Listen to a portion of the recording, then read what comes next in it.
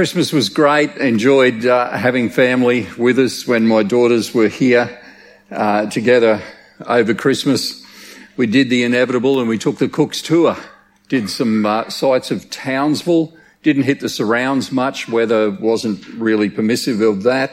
But we did end up one afternoon, late-ish into the afternoon, driving up Cape Pellerendra. And one of them said, as we got where the quarantine stations are, and I'm doing that kind of, U-turn at the end and looking for a park, one of my daughters in the back seat says, "Dad, is there a walk up there?"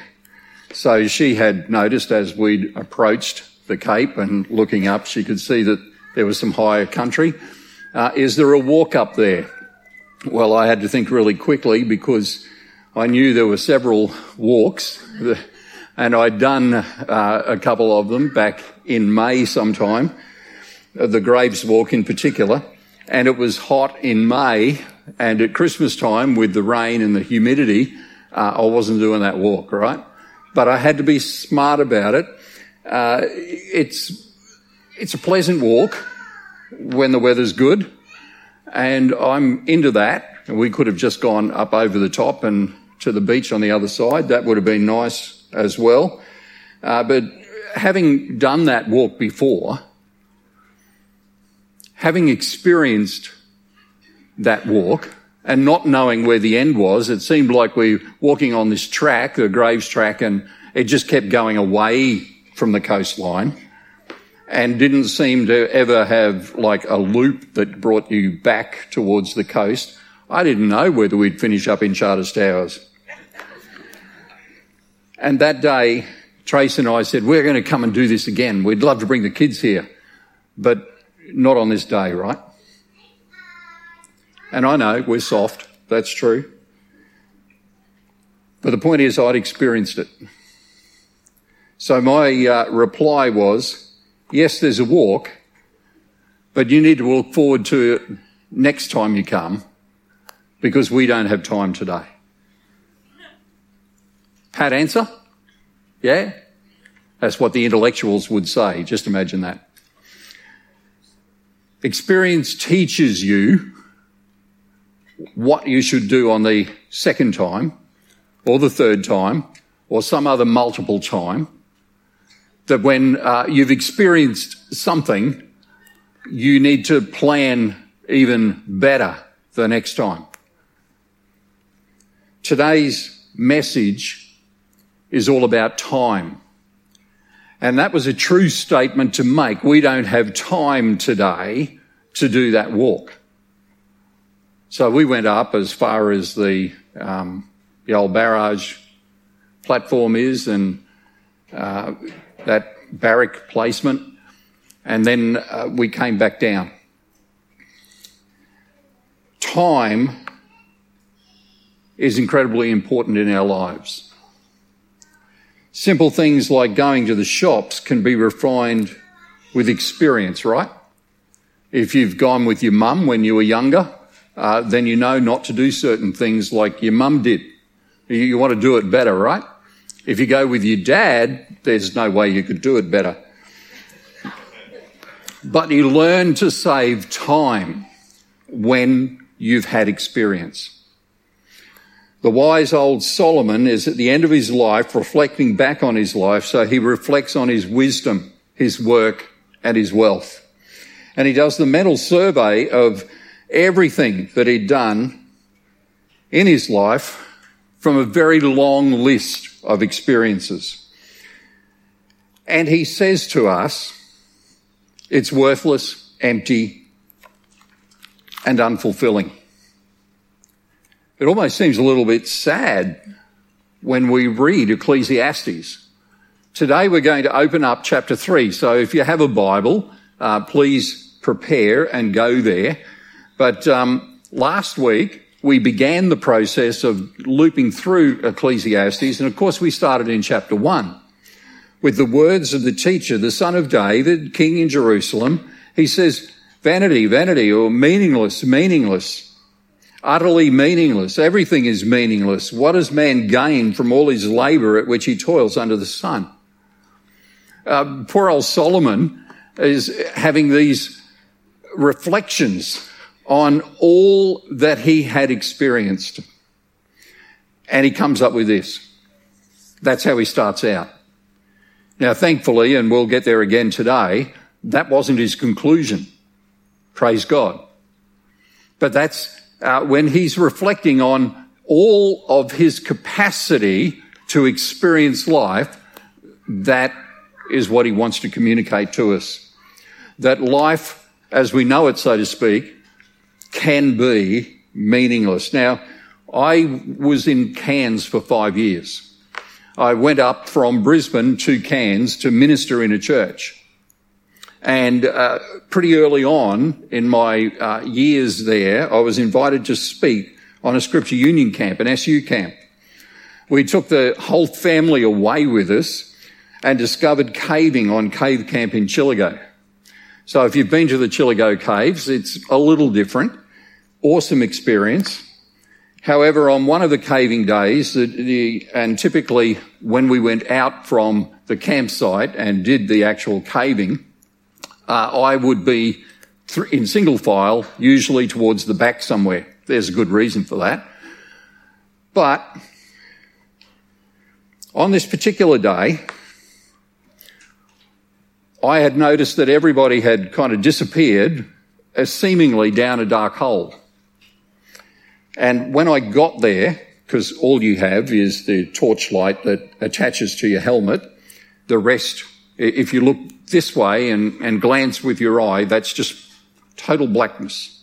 If you go this way and glance with your eye, that's total blackness. All you see is what's in front of you. There was a hole that looked bigger than it turned out to be. And I got stuck. The embarrassing thing was, of course, that everyone else had already passed through except for me. And Greg Gurnier, who was the point person for me, picking up the rear.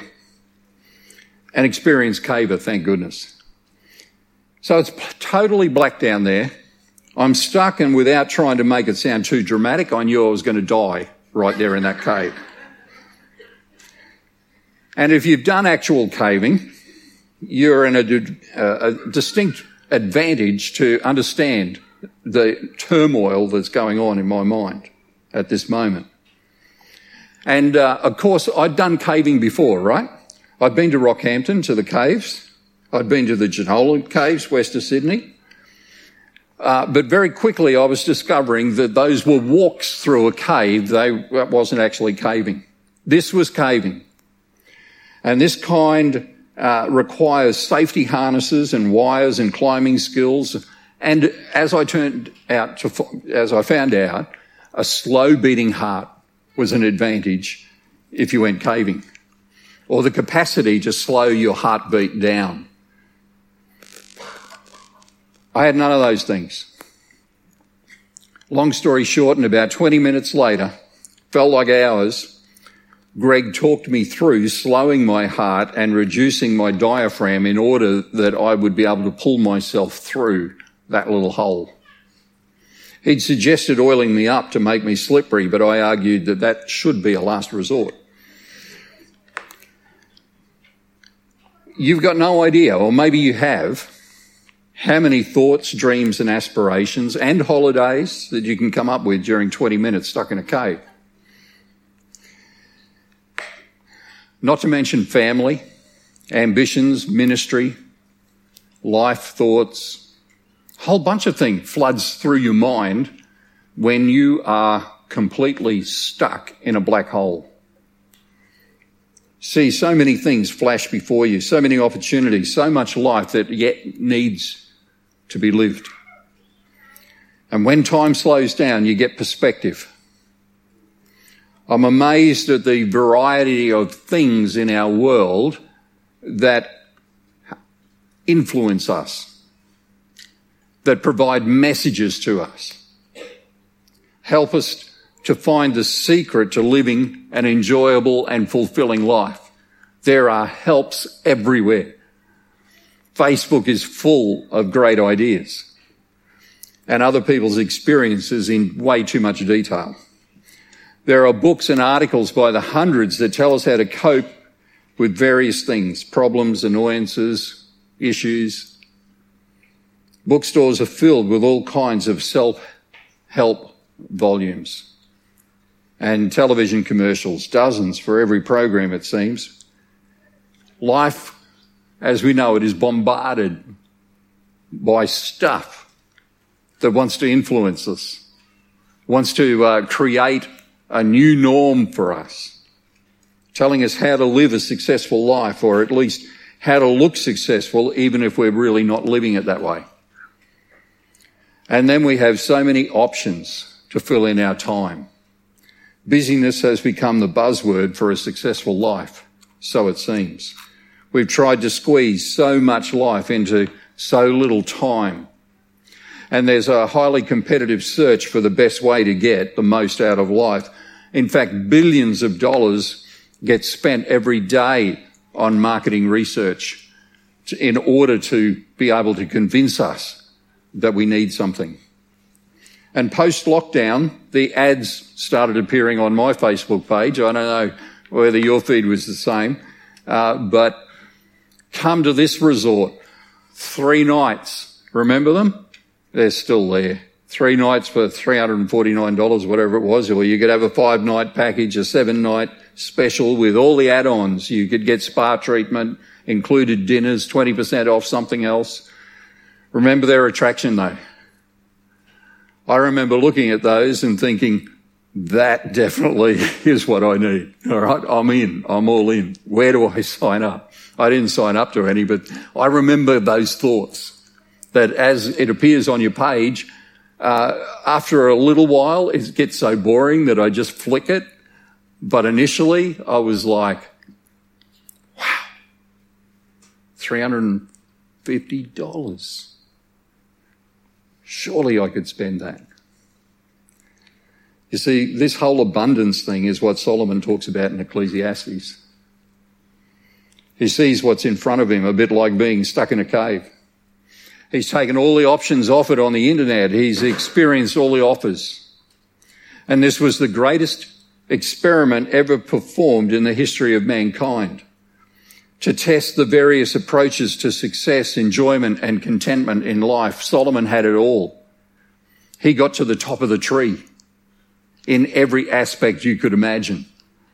And if there was a request, do you need this or do you need that, he could achieve it. And it's all recorded in this 3,000-year-old book. At the beginning of the book, Solomon seems quite negative, and this theme continues throughout. He says that there's nothing that means anything, nothing that is worth anything. At the beginning of Ecclesiastes, Solomon doesn't really project joy, excitement, and fulfillment. Would you agree? What you have left after you accumulate all you can and do all you can is very unsatisfying to the soul, according to the wise old Solomon. But he does have a refocus. Thank the Lord. Ecclesiastes doesn't leave you there. He does have a refocus. And he sees life differently. We saw in his conclusion last Sunday. And we also see here at the end of chapter 2 in Ecclesiastes chapter 2 verses 24 through 26. Let me summarize. A man can do nothing better than to eat and drink and find satisfaction in his work. This too, I, Solomon, see is from the hand of God. For without God, who can eat or find a job? Solomon's attitude and perspective begin to change when he allowed God back into the picture. When Solomon allowed God to be the focus of his life, things become clearer and life gets meaning. Solomon is saying in these last 3 verses of chapter 2, I've discovered that life under the sun is meaningless if you leave God out of the picture. But when God is the focus of your life, your whole perspective changes, including your attitude to the mundane things in life, like your food and your drink and your work. And you see them as a gift from God. And then it becomes something to be enjoyed. Life is something that can be enjoyed. Solomon's secret, or his perspective, changed when he viewed God correctly, or more correctly. And then he begins to experience life differently.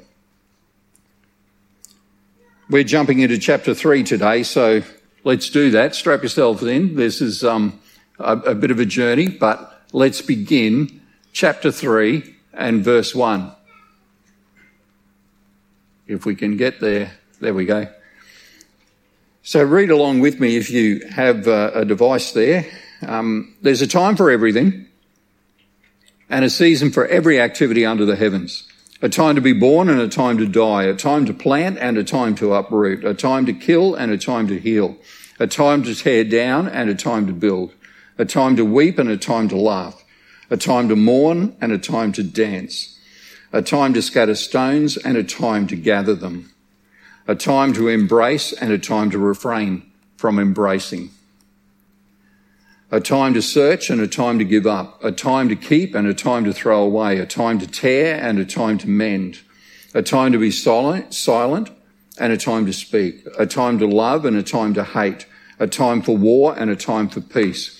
What do workers gain from their toil? I have seen the burden God has laid on the human race. And in verse 15, He's made everything beautiful in its time. He has also set eternity in human heart, yet no one can fathom what God has done from beginning to end. I know that there is nothing better for people than to be happy and to do good while they live, that each of them may eat and drink and find satisfaction in their toil. This is a gift from God. I know that everything God does will endure forever. Nothing can be added to it and nothing taken from it. God does it so that people will fear him. I've jumped too far ahead, haven't I? So go back.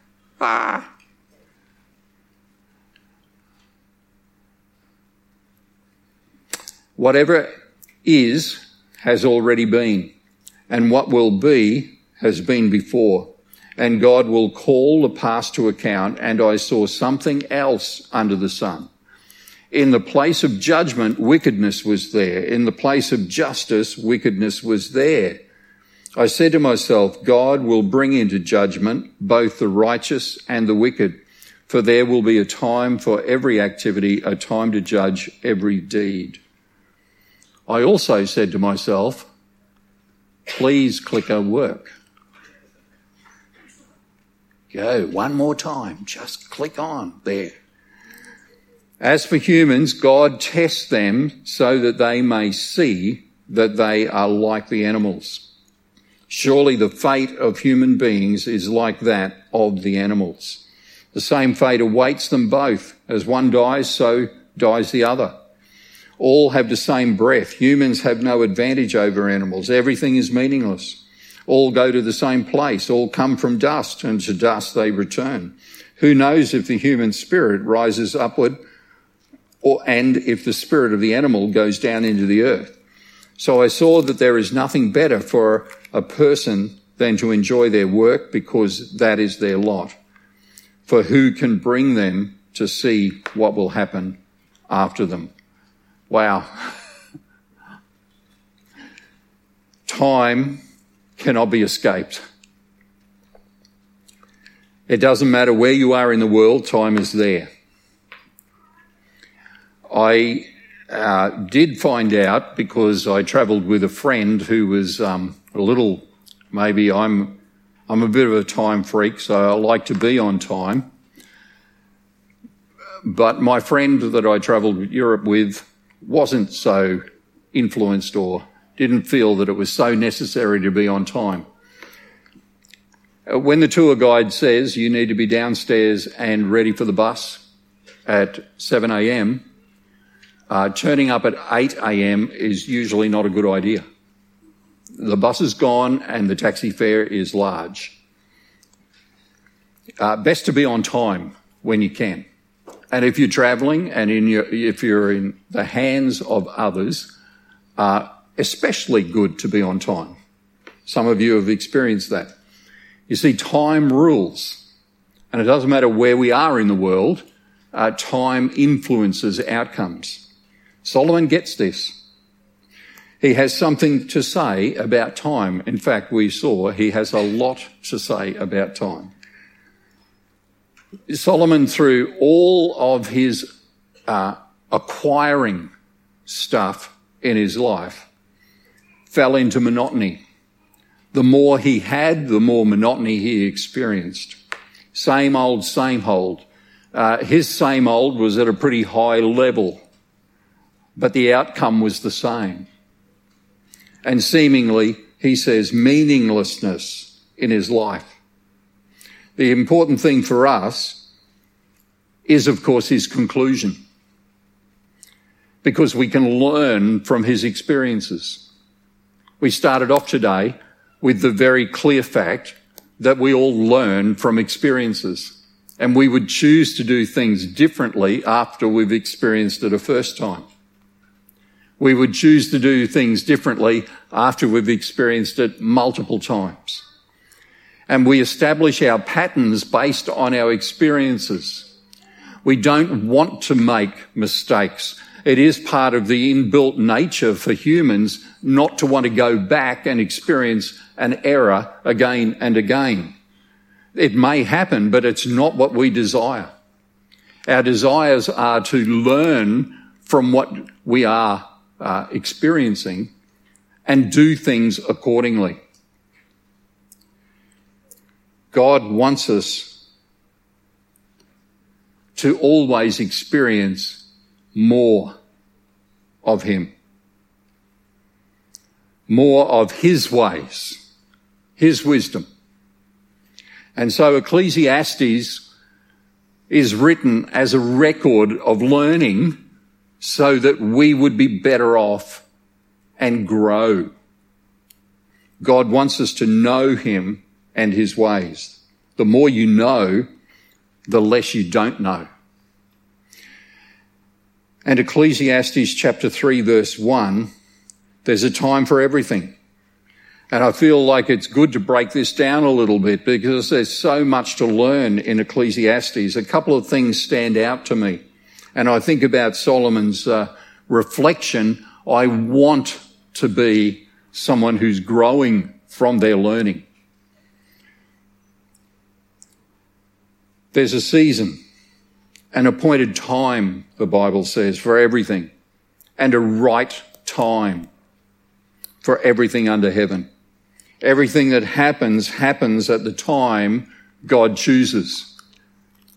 God is not surprised by time. And Paul captures this thought in his letter to the Galatians. In Galatians 4 and verse 4, when the right time had come, God sent his Son. Why did Jesus come when he did? Because everything happens on God's timing at the right time. God gave us the Christmas experience, or what we celebrate at Christmas, which is the birth and the coming of Jesus Christ. He gave us that gift that we celebrate at Christmas at the right time.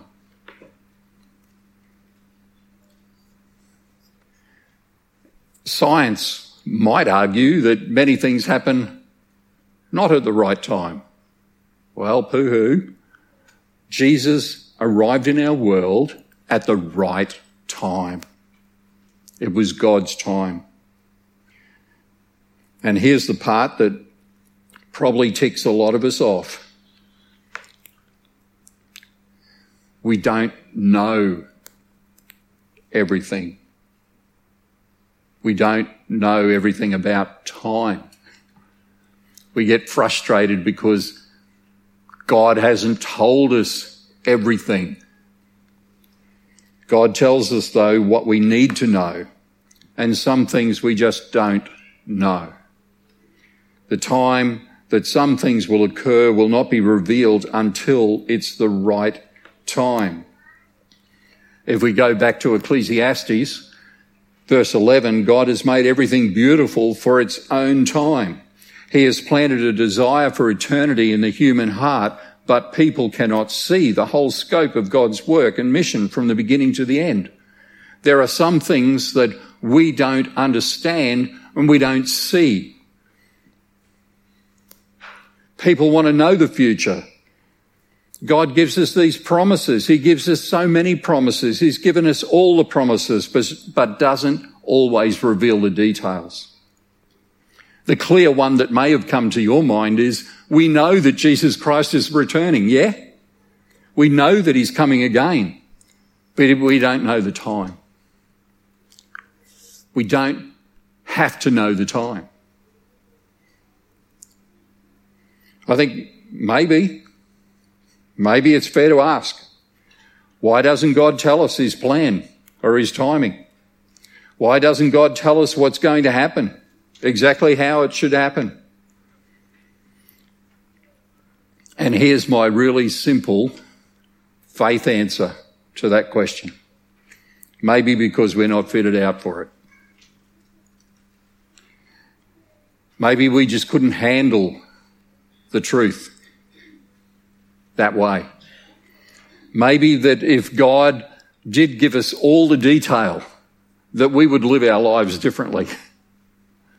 If we knew the time, maybe we'd take stock and experience a whole bunch of stuff that we know we shouldn't because we'd just get it tidied up in time.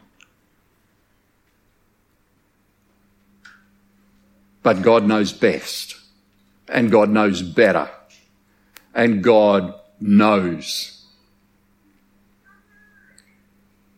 If we knew, we might abuse it or even try to change it.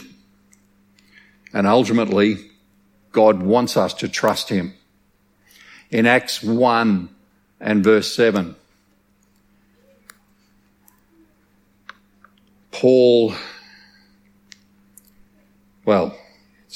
Jesus actually, speaking to the disciples when they ask, when will you restore the kingdom? And the response is, it's not for you to know the time. It's not your issue. Timing is God's thing. And God knows what's best. We need to keep the main things and trust him and enjoy the experience of being alive in his good time. Amen? Enjoy life in God's good time. Because God is always on time. His time is perfect. It doesn't affect him. He is timeless. And I love this from 2 Peter 3 and verse 8. It may be a favourite. A day is like 1,000 years to the Lord, and 1,000 years is like a day. So here's the main takeaway for today. Trust God and don't worry. In Mark chapter 5 and verse 36, Jesus said, "Fear not, trust me. Don't be fearful and believe." I got some help. I didn't read the whole Bible this week to work it out, but I did do a little fact search.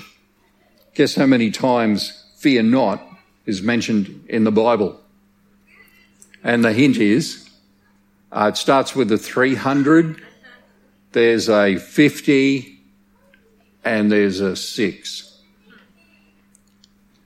One for every day. Jesus says, don't be afraid.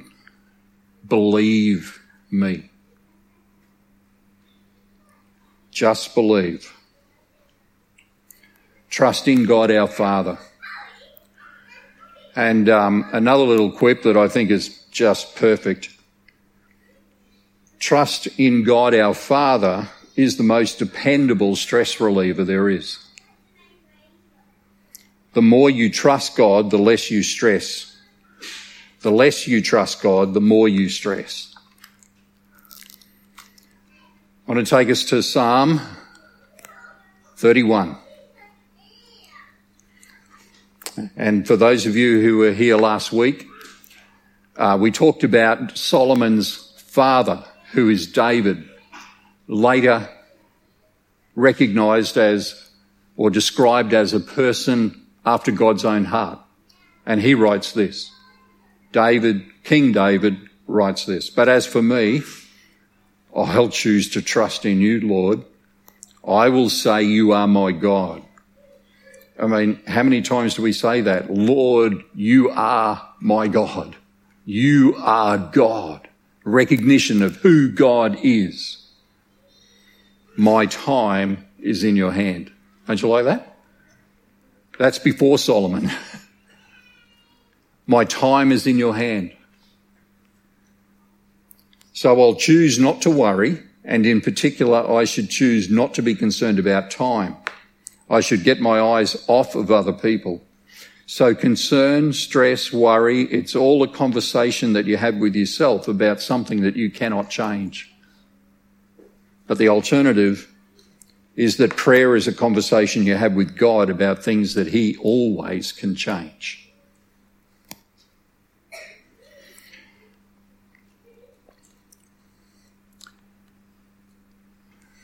Humble yourselves under the mighty hand of God, that he may lift you in his time. I lost a really, really good friend in 2018, way too soon. This guy was recognised in the community. He was an early retired principal doing principal coaching throughout Victoria. He was the chair of the elders in our church and generally described by more than me, described by most as this unique, highly dependable, just an awesome guy. All right, so there's the picture. He's just a good bloke in the community and in the church. Hugh would regularly weed the garden on the footpath. Now, if you regularly weed the garden, it means that yesterday's weeding of the garden probably got the weeds out. If you missed one yesterday, you probably got it the day before. So when you're there today, there's not many weeds in the garden. But he would willfully go and weed the garden. Why? Because his street was a main linking street, and as people would walk their dogs or go for an exercise walk or head towards the bus stop, they go past his garden. So he would weed the garden and then strike up random conversations with people. He would connect with people just walking around their neighbourhood. He struck up regular conversations with various people, and he would talk to me regularly about where these conversations were going and what he was learning from people, what he was sharing with people. One of them was a Chinese lady he invited to the Chinese congregation at the church. She came, and soon after, he fell ill with a kidney disease, and he died during a transplant. I was shattered. I remember getting to the hospital early one morning, 2 a.m, thereabouts, and with the family and experiencing those next days. And then, of course, I do the Thanksgiving service. And every funeral or every Thanksgiving service is difficult. This one was particularly difficult. He was my spiritual mentor. He was my man, right? He always had my back. Well, that Chinese lady was at the Thanksgiving service. And I was told very soon afterwards that she'd given her heart to the Lord. Someone had prayed with her. And she was a Christian. She became a Christian in God's good time. My friend didn't get to see it during his time witnessing and faithfully sharing the good news about Jesus. But God's plan came to be in God's good timing. Isn't that beautiful? So to finish, just believe and follow, right? Hugh was following Jesus and reaching people. He did it his way. I have to find my way. You have to find your way.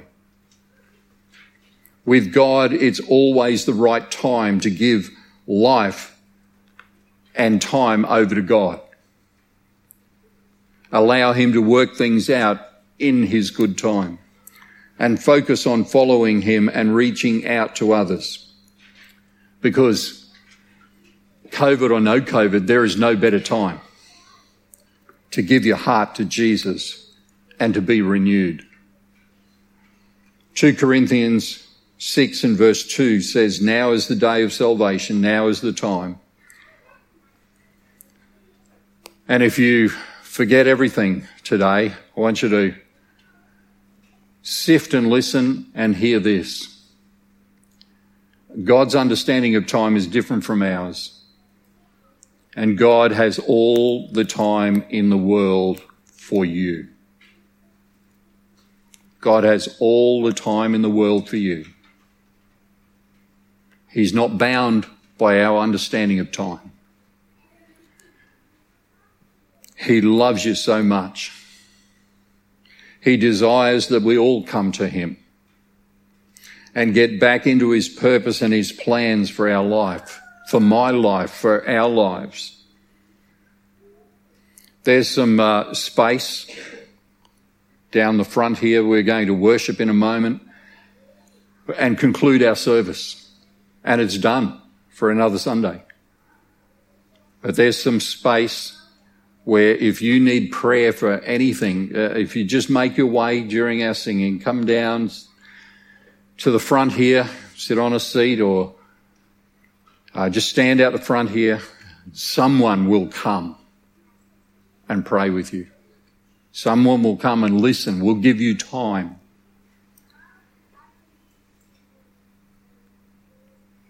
If you'd like to know more, just come. Let's pray.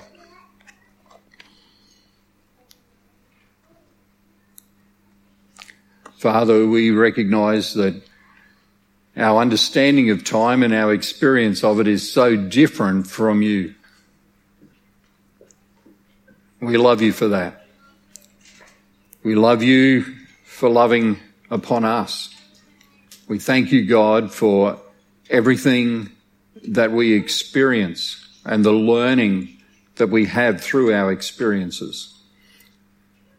And we would want to say, Lord God, that our love for you